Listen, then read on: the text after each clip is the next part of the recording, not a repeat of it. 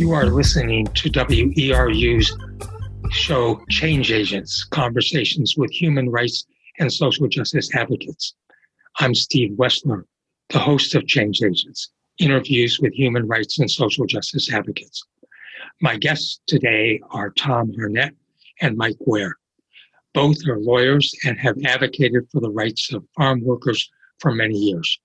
Tom currently is in the Maine legislature from the town of Gardner. Mike works for Pine Tree Legal Assistance. Pine Tree provides legal services to low-income people in Maine. We will be discussing some of their past work as well as their current work aimed at securing important rights for farm workers. Tom,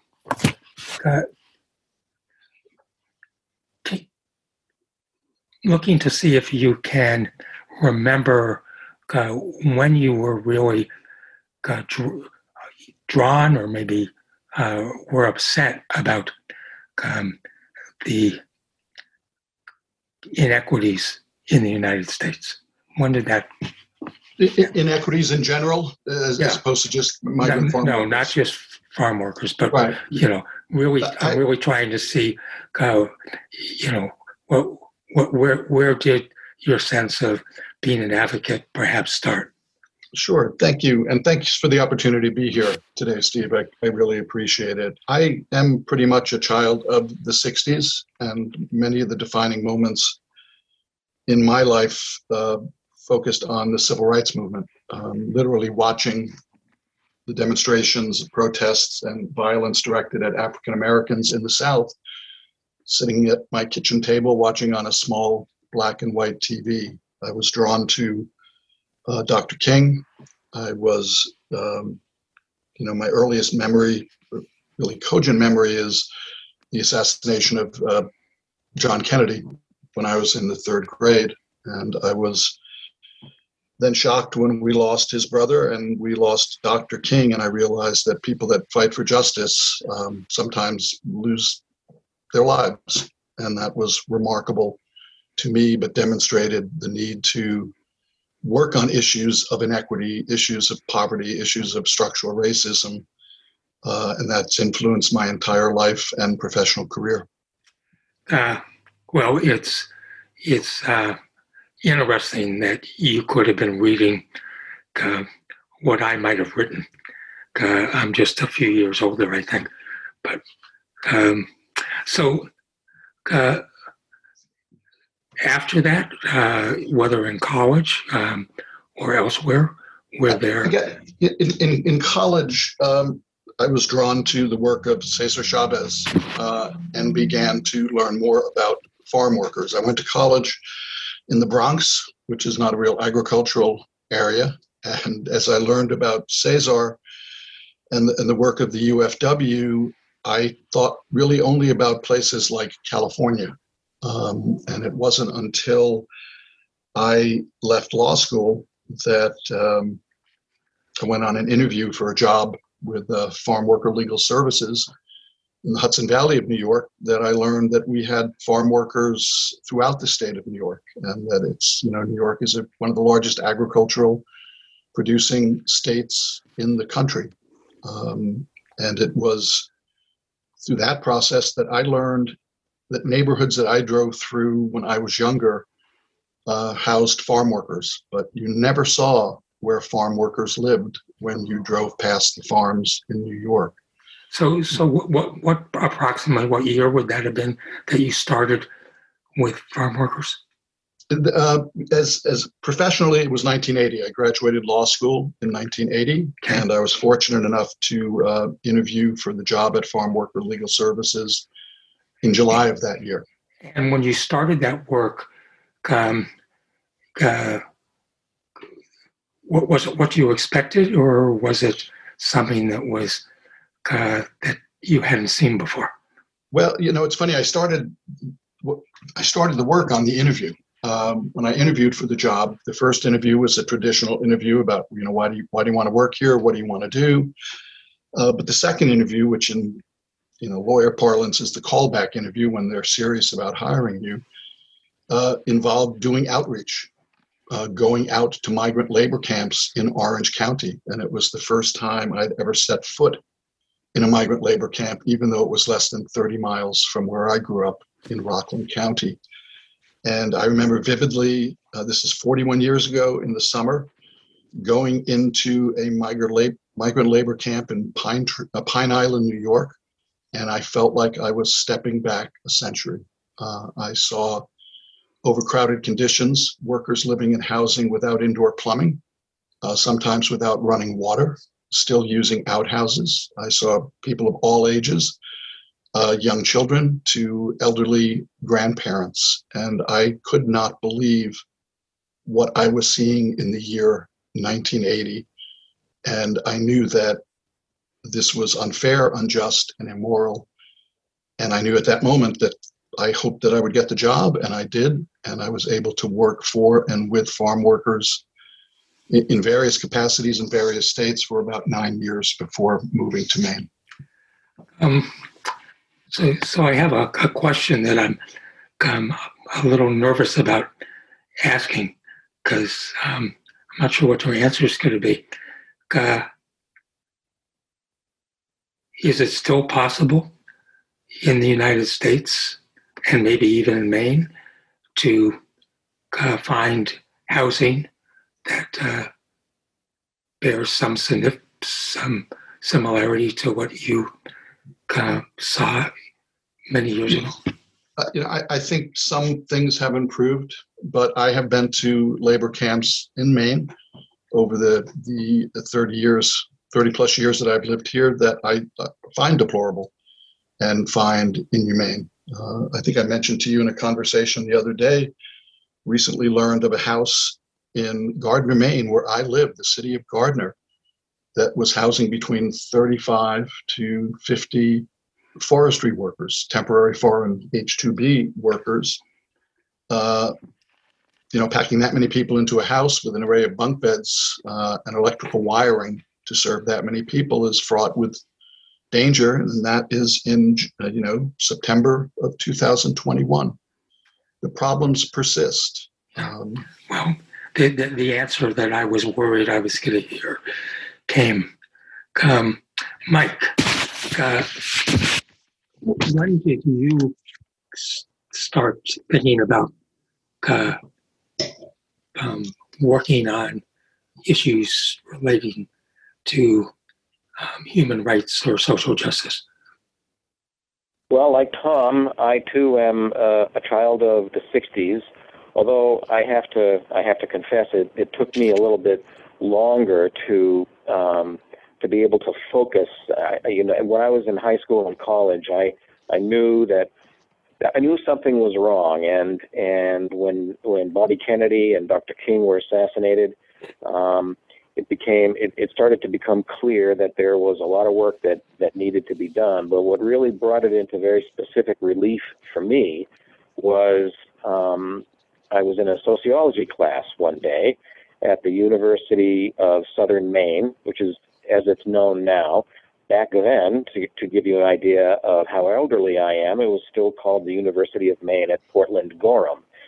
And an organizer for the United Farm Workers Union, the union begun by Cesar Chavez, as Tom mentioned, came to the class that I was in. And I was at that point in my life where I was sort of looking for a way to roll my sleeves up and get involved. And I was captivated basically by what this organizer was telling us about how farm workers were exploited and what all the problems were and their efforts to unionize, and how this was back in the days of the grape and lettuce boycotts, and how those boycotts were actually beginning to effect some real change for the workers in the union. And one thing led to another, and after I graduated from college, I went to work full-time for the UFW. I was there for about 3 years. And where was that? Well, when I started, I was working on the boycotts, and those were at the height of the UFW's boycott organizing. there was an office of organizers in pretty much every major city in the United States. And I personally, I worked in Boston, New York, Atlanta, Tampa, and Miami. And eventually, a bunch of us were asked to come to California to train to become contract administrators, people who would be assigned to work with groups of workers where the union had contracts in processing grievances and making sure the employer lived up to the terms of the agreement and things like that. And one of the benefits of that, which has remained with me to this day, is that as part of the training for that job, the union taught me how to speak Spanish. We did several weeks of lessons, as well as a 3-week immersion trip to northern Baja California, and that's the Spanish that I'm able to speak today. I learned while I was working for the UFW, and that has come in very, very handy, to say the least, in the work that I do now. After I worked for the union, I'm sorry. Oh, I was just going to ask, and when did you come to Pine Tree Legal Assistance? Well, actually, I've been at Pine Tree twice. I came to Pine Tree for the first time back in, let me think now, get this right, back in 1987. And I stayed for a few months, but then went back to my old job in Florida because that was, at that time, there was a legalization program, a legalization law that was happening at that time. It was allowing farm workers in the United States to become legal residents in the United States. And I had come to Maine. I started my work with legal services and farm worker legal services in Florida. Came back to Maine for a few months, but then realized after talking to my friends in Florida that there was an overwhelming amount of work to do in assisting people with these immigration applications that I went back. And then I ended up staying in Florida until 1998 and came back to Pine Tree then, and I've been here ever since. Thank you. So would either one of you, or maybe even both, and just give a short summary about who Cesar Chavez was? There certainly are people listening on this show right now who may never have heard of him, and because we're talking about something that happened quite a bit of time ago. Mm-hmm. Well, to me, go ahead, Mike. You had a closer connection. Well, biographically, Cesar was born in Arizona. I don't remember his date of birth, but he grew up as a migrant farm worker himself, and was recruited into doing community organizing. That wasn't specifically focused at first on farm workers, but it was he was recruited by a fellow by the name of Fred Ross, who was a very well organized, a very well known organizer who originally trained with Saul Alinsky in Chicago. And Fred was organizing a series of community groups in and around Arizona and California, which were called community service organizations, or CSOs. And he was able to get Cesar involved in one of those.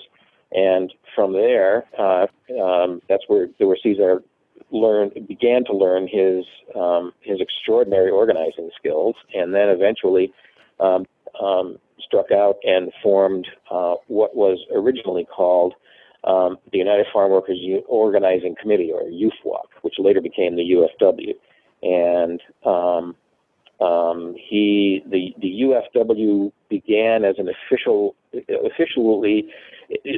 organizational existence of the UFW began, I believe, in 1965. And can you bring it up to the boycott so that people understand that? Yep. And then. Yep.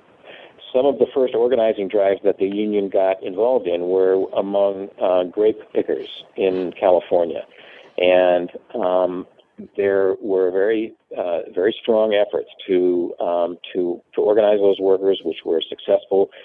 And the workers voted to have a union represent them, the UFW, but the growers refused. There was a very flat and hard no from the grape growers, and that's when the first grape boycott began. The union sent farm workers and staff people out from California all over the United States, and organized boycotts against grapes. And I think one of the things that was so striking is that everybody knew about Cesar Chavez, and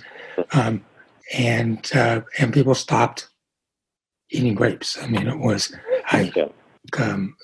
this isn't my field, but it was quite striking. You are listening to Change Agents on WERU-FM. I'm Steve Wessler, the host of Change Agents. My guests are Tom Harnett and Mike Goyer. Both guests are lawyers and have advocated for the rights of farm workers for many years.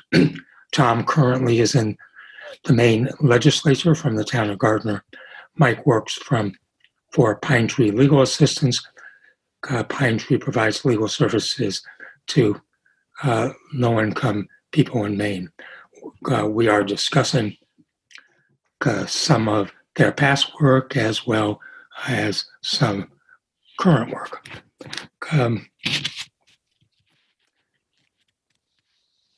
So, and maybe you both, I think, can be talking about this, but can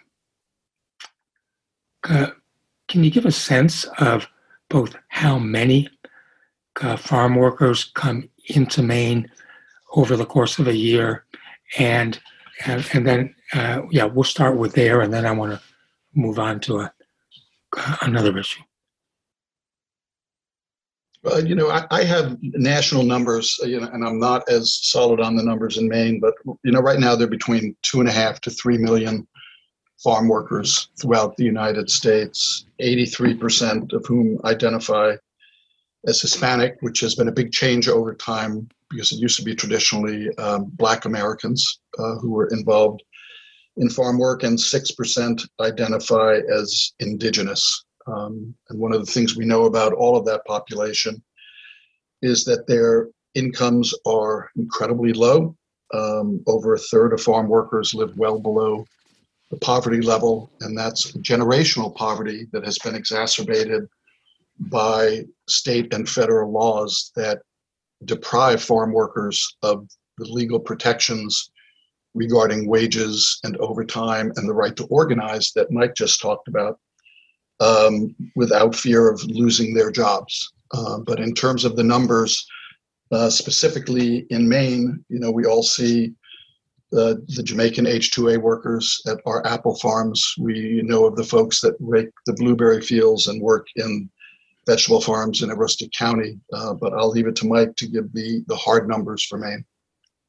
Well, I can answer that question sort of anecdotally, Steve. It's very, very difficult to get accurate counts of migrant farm workers, especially in places like Maine, where folks are here in many cases only for a few weeks. But in terms of at least an approximation, we have probably, and it's easiest to break this down by crop. Most migrant workers in Maine work in a few different crops, and the farthest south, which covers basically from York County up to around Newport, is our apple orchards. There are probably between 100 to 150, maybe a little higher, H-2A workers who come to Maine every year to harvest apples. Almost all of them come from Jamaica. And when I say H-2A, what I'm talking about is that is the number, the number that is given to the kind of visa that those workers come to the United States with. An H-2A visa is granted to someone in another country to come to the United States to work temporarily in agriculture. And the apple industry uses almost exclusively H-2A workers from Jamaica. The next big crop is, as Tom mentioned, is blueberries, which is focused in the mid-coast to down east area of the state. That industry has seen an increasing amount of mechanization over the years. Most of the berries now are harvested by machines, but there still are a significant number of hand rakers who come to, and when I say rake, that is the method by which berries are harvested. There's a tool called the blueberry rake, which looks like a giant fork, which has about 80 tines on it, and the rake is swept through the blueberry bushes and picks off the berries, which fall into a little containment area and then are loaded into boxes from there. And there are probably in the neighborhood, I'm just guessing here, in the neighborhood of 500 to 700 hand rakers left in Maine. We also have a large broccoli harvest in Aroostook County. There are two primary producers, and they employ between them probably 300 to 400 workers. Many of those workers, most of them in fact, are H-2A workers, although those workers come from Mexico and in a few cases from Central America. But one of the things that has happened over the last several years is that the wreath-making industry in Washington County has overtaken all the others as the primary employer of migrant workers in Maine. There was a big slowdown last year because of COVID. The year before that, there were over 1,000 workers working in the wreath-making industry in Maine, and we expect that there'll probably be something close to that this year. Wreath-making starts in the middle of October and goes until anywhere from the second week of December up until almost Christmas itself.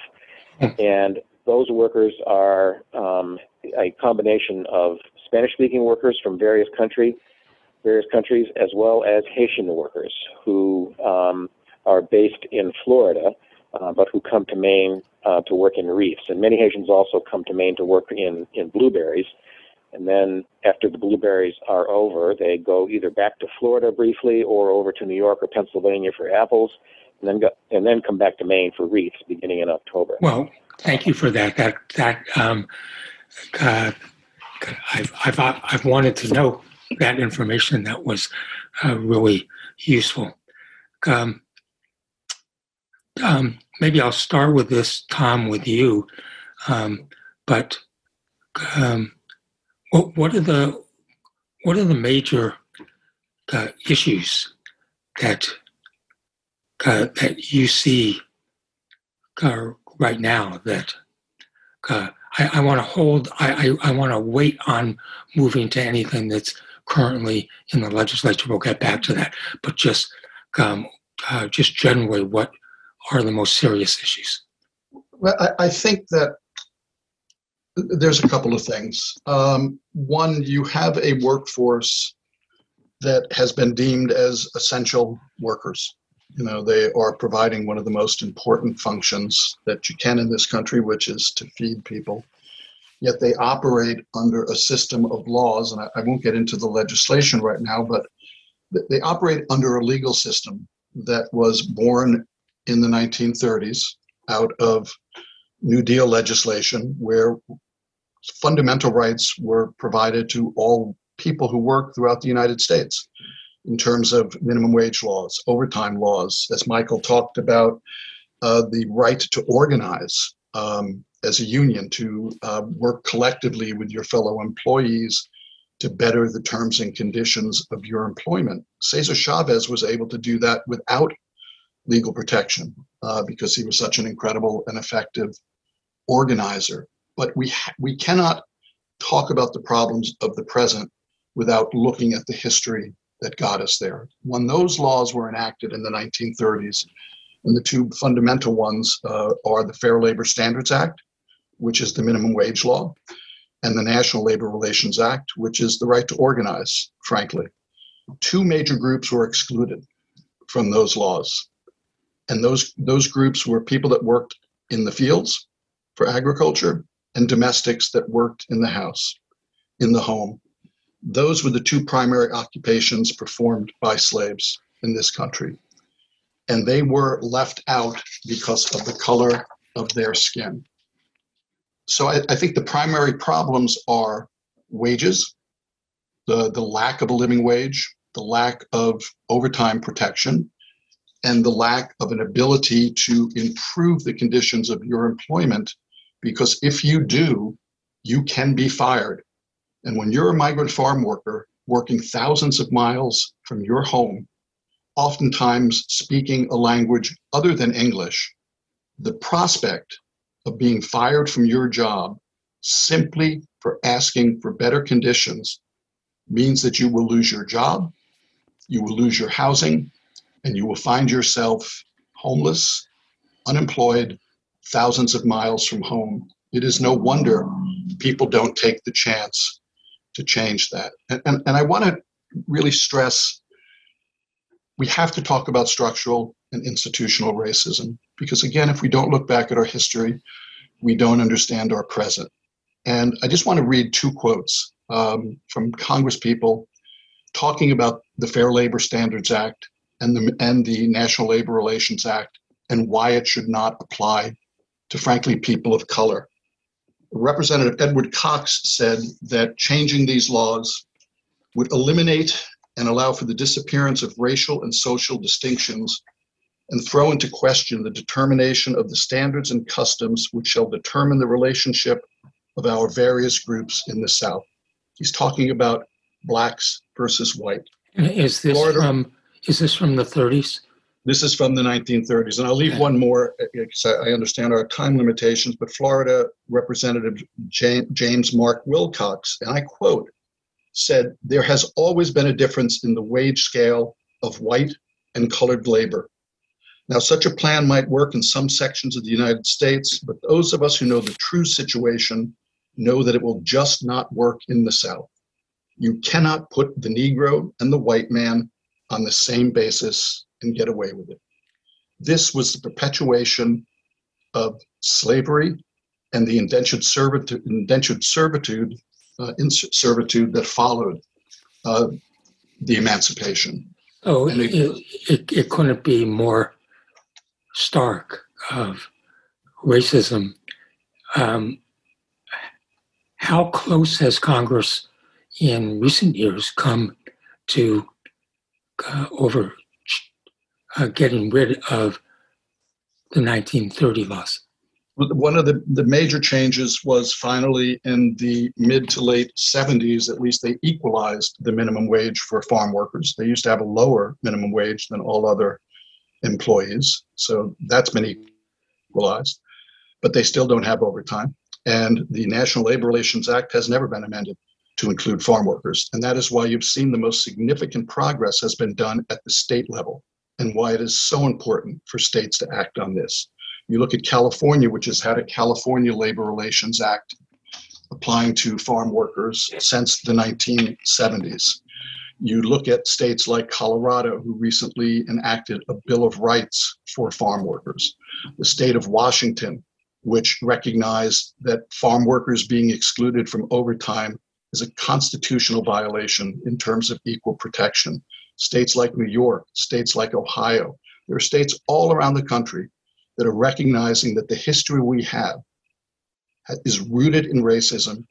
And unless we deconstruct those statutes and regulations, we do nothing more than perpetuate the decisions that were made in the 1800s and were placed into law in the 1930s.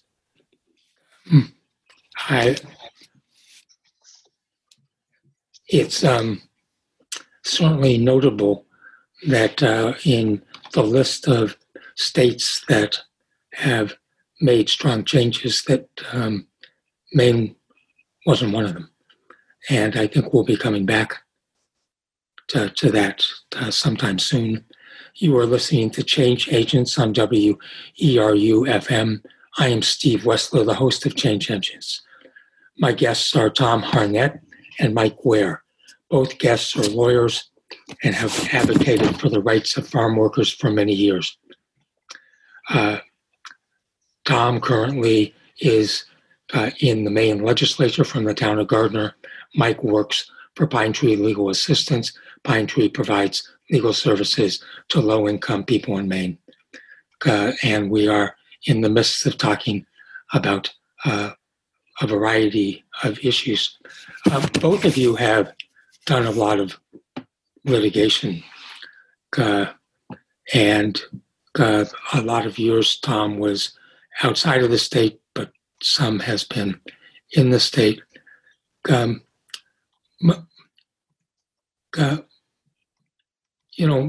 I think of when I was working with Tom in the Attorney General's office on civil rights cases,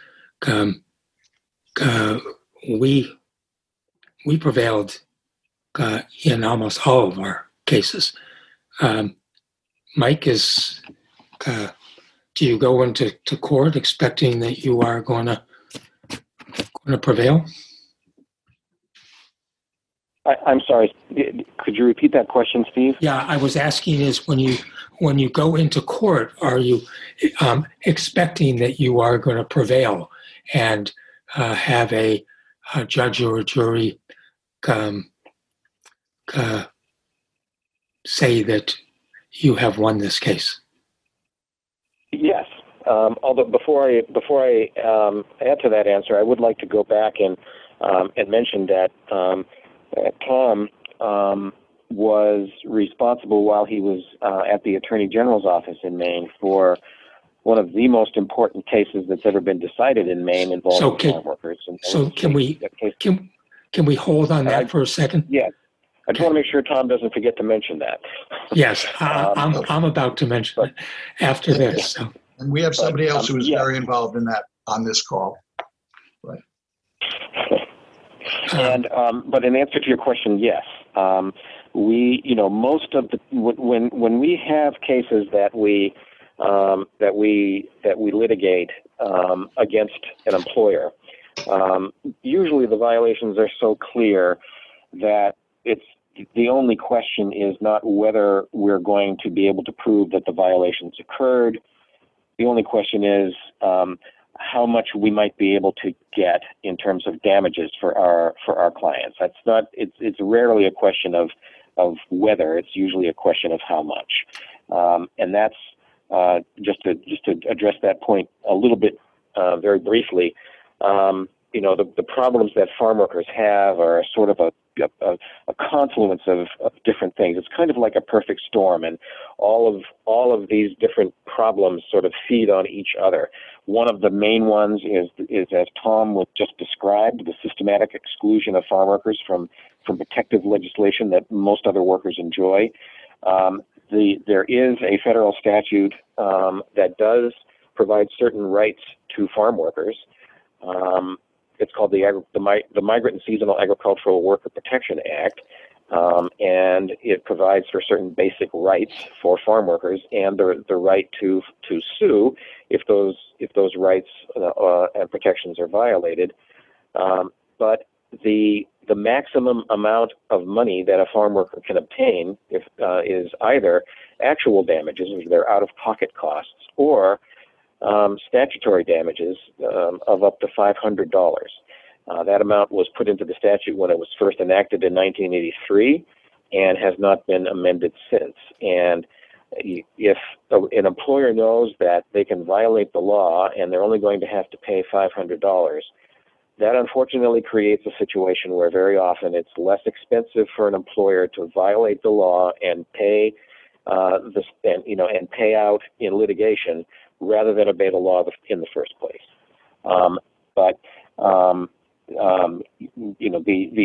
That being said, we are always pretty sure of our facts when we go to court. Well, that is really good news, except for the low level of compensation.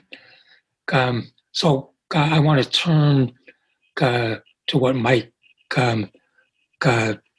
was talking about, which was a lawsuit against the largest brown egg producer in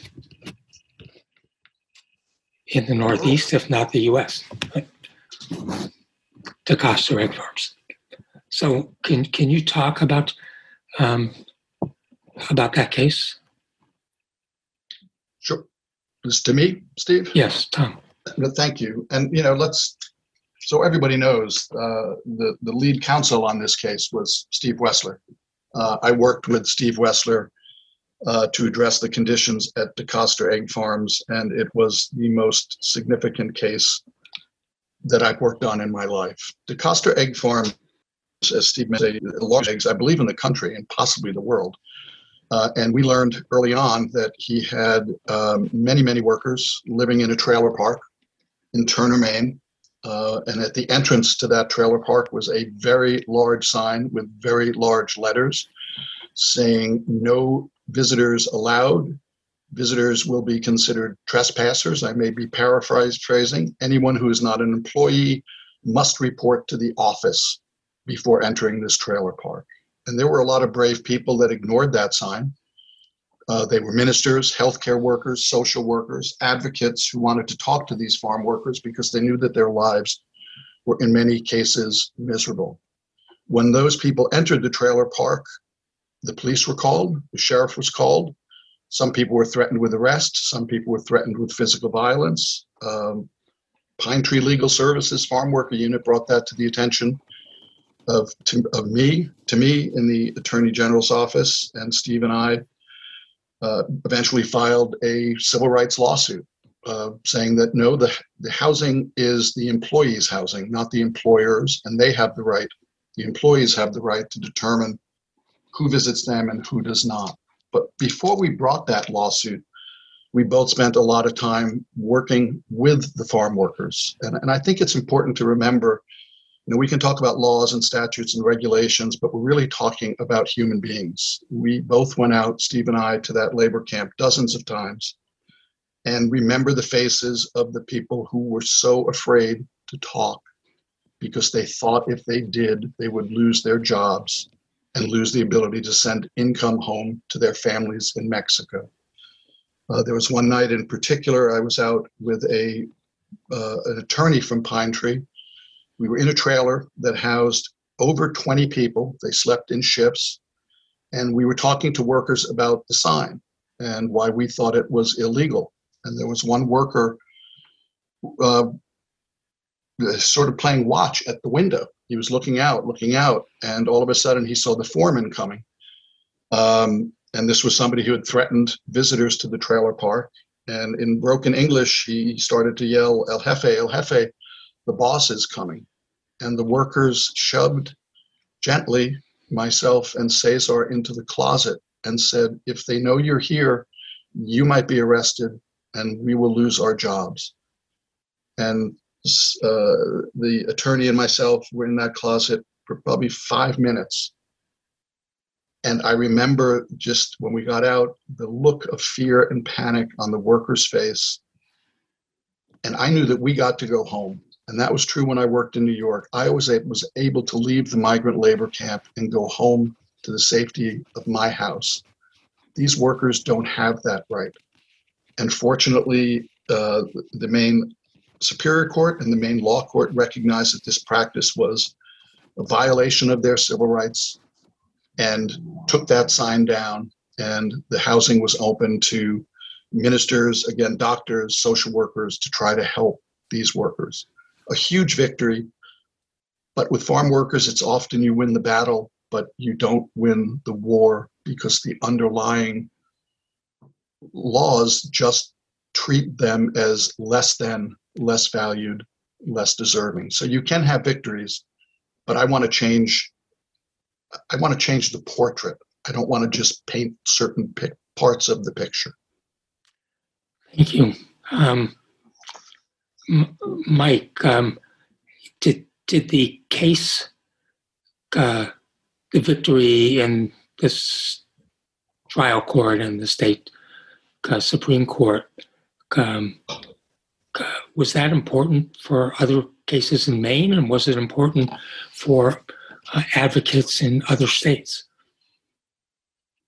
Well, it's crucially important here in Maine. It basically is the reason why why I and other advocates and service providers are able to talk to farm workers in the first place, and in many cases even at all. The case basically says that farm workers who live in employer-provided housing are tenants, just like any other tenant in Maine, and have the same rights that other tenants have, including the right to receive guests and visitors. And that if that rule of law had not been made clear by the law court, we would still not have the right to go onto a property that was owned by an employer to talk to workers. And of course, that means that all the other cases that we have been able to do and all the other problems that we have been able to address, we were able to find out about because we had the ability. The workers had the ability to have us, to receive us, and speak to us. And it also has national importance because there is, as some of our listeners may know, in the last term, one of the decisions that the Supreme Court made was in a case that arose in California involving a state law in California that gave union organizers the right to enter onto employer property for the purpose of organizing. That imposing that responsibility on the owner was considered to be a taking of property under the Constitution, which requires that either it can't be done or there has to be payment for the taking. And therefore, the statute or the law in California that allowed union organizers to enter the property without permission was struck down. And that is a concern for the access ability of advocates all over the country to be able to talk to workers. There's a great deal of concern about whether that ruling from the California case is going to extend and be applied elsewhere. And we are very hopeful that that because our case here in Maine turns on a different principle, that we will not lose our right to talk to workers. And what I mean by that is that the DeCoster case depends upon the rights of the workers as tenants to receive guests. It's not an imposition by the government on the employer to allow access whether they like it or not.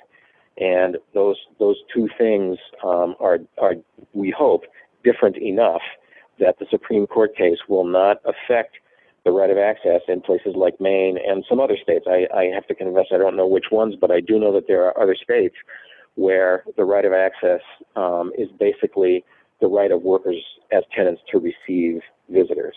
And, thank you. Yeah. I have this memory, and I don't know, Tom, if we did this together, but driving out to Turner and saw for the first time that sign was down. It was a deeply satisfying and emotional moment. It was, and you know, for a while, farm workers were in the news, and there was actually legislation enacted that allowed farm workers at a farm that produced over X number of laying hens to organize for the purposes of collective bargaining. That statute, unfortunately, pretty much only applied to DeCoster, but it was enacted because people were outraged at the conditions that these folks were living under and realized that it was fundamentally unfair. Sadly, that law was subsequently repealed when Land O'Lakes purchased DeCoster egg farms, because you should never let a good law get in the way of a corporate takeover. But for a while, some farm workers in Maine had the right to organize, but today none of them have the right to do so without the risk of being fired. But seeing that sign down, that was a victory. And it was a victory for the people that lived there and had the courage to fight for us and to testify in that case. So let's talk about what the major issues are right now. What is in the legislature that that we should know about, and what's its status?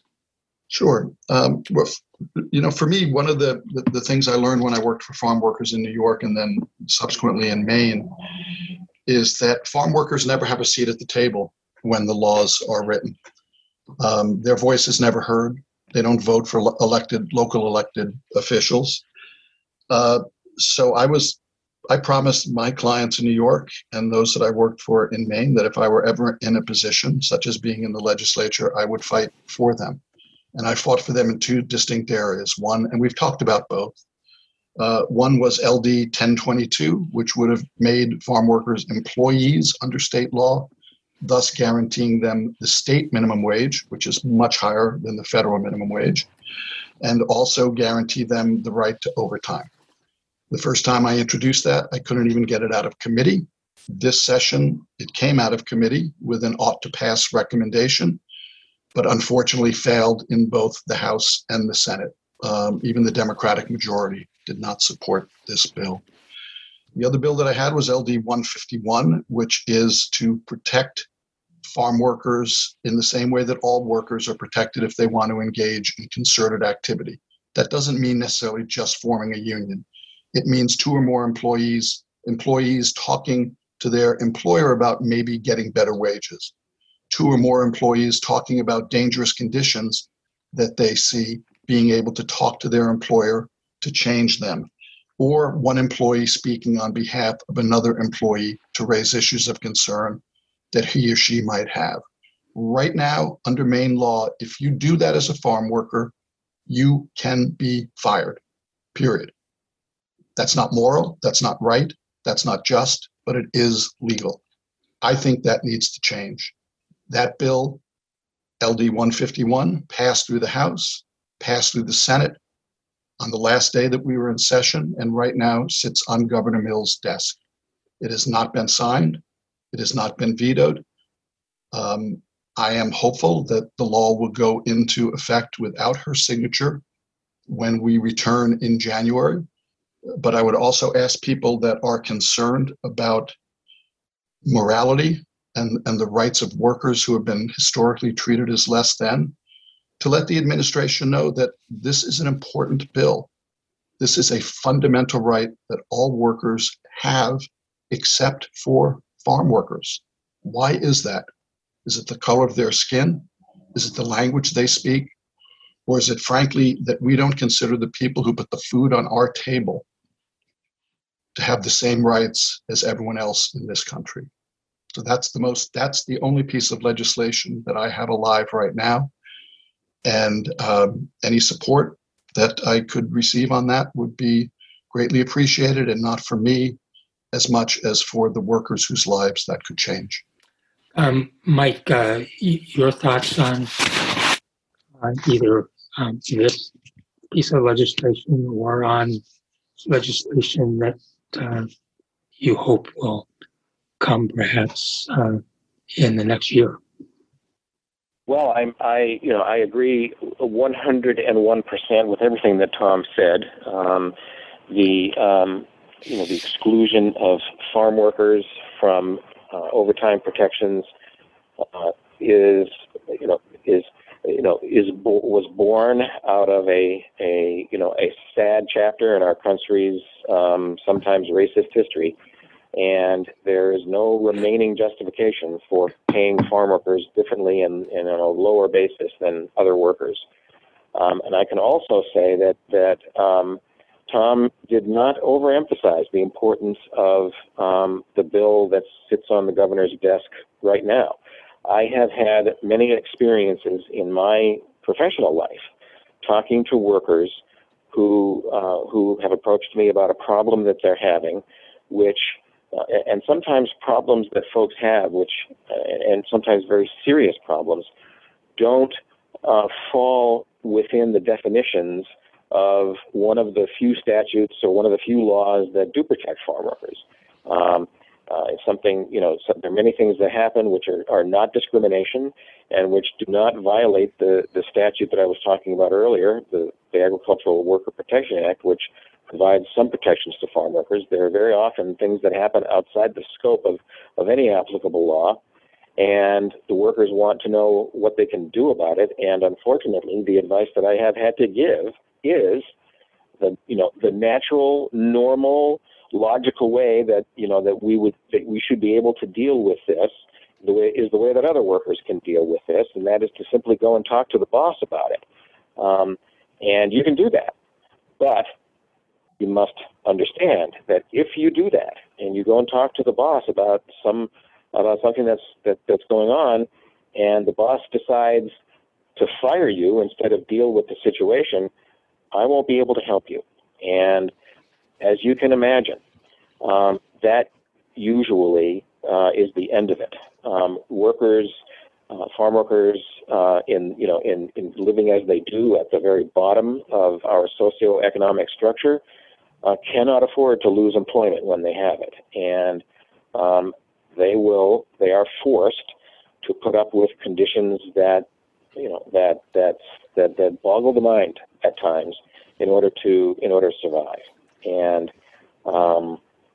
this bill would solve one of the many problems that farm workers have. They would at least have the right to be able to talk to each other and talk to their employer, and not get fired for having the temerity to raise an issue with their employer.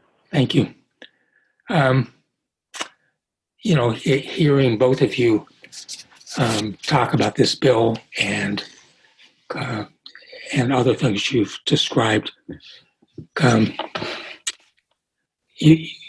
both of you have spent the better part of your work life focusing on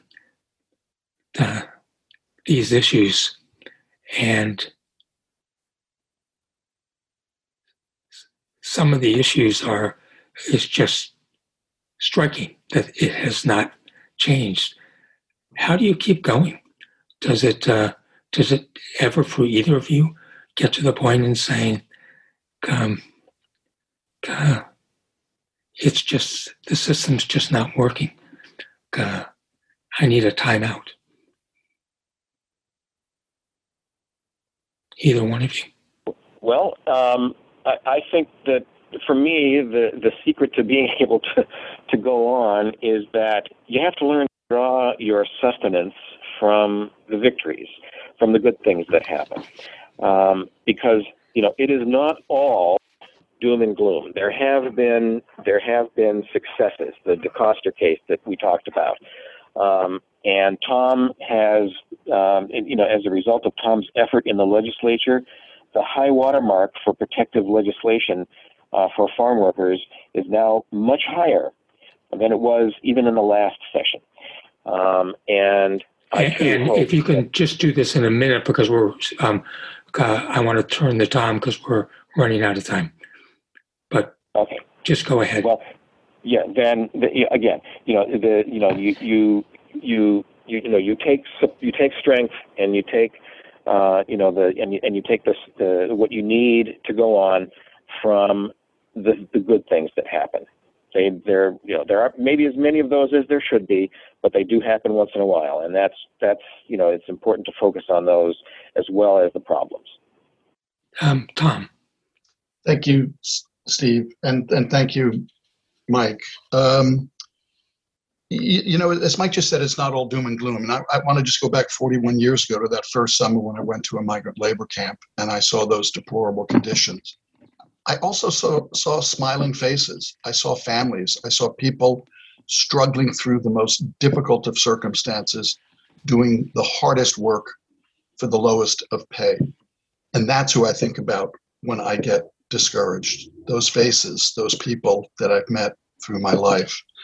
A lot of people in this country are familiar with the expression "si se puede," yes, we can do it.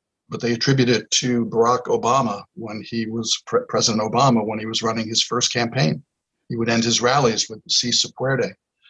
Well, that phrase was from Cesar Chavez, and it was about farm workers, and it was about the power of people and the power of organizing. And the way you persevere is you know that change is possible. We can do it. But if we stop fighting, then we're giving up. And I'm never going to give up.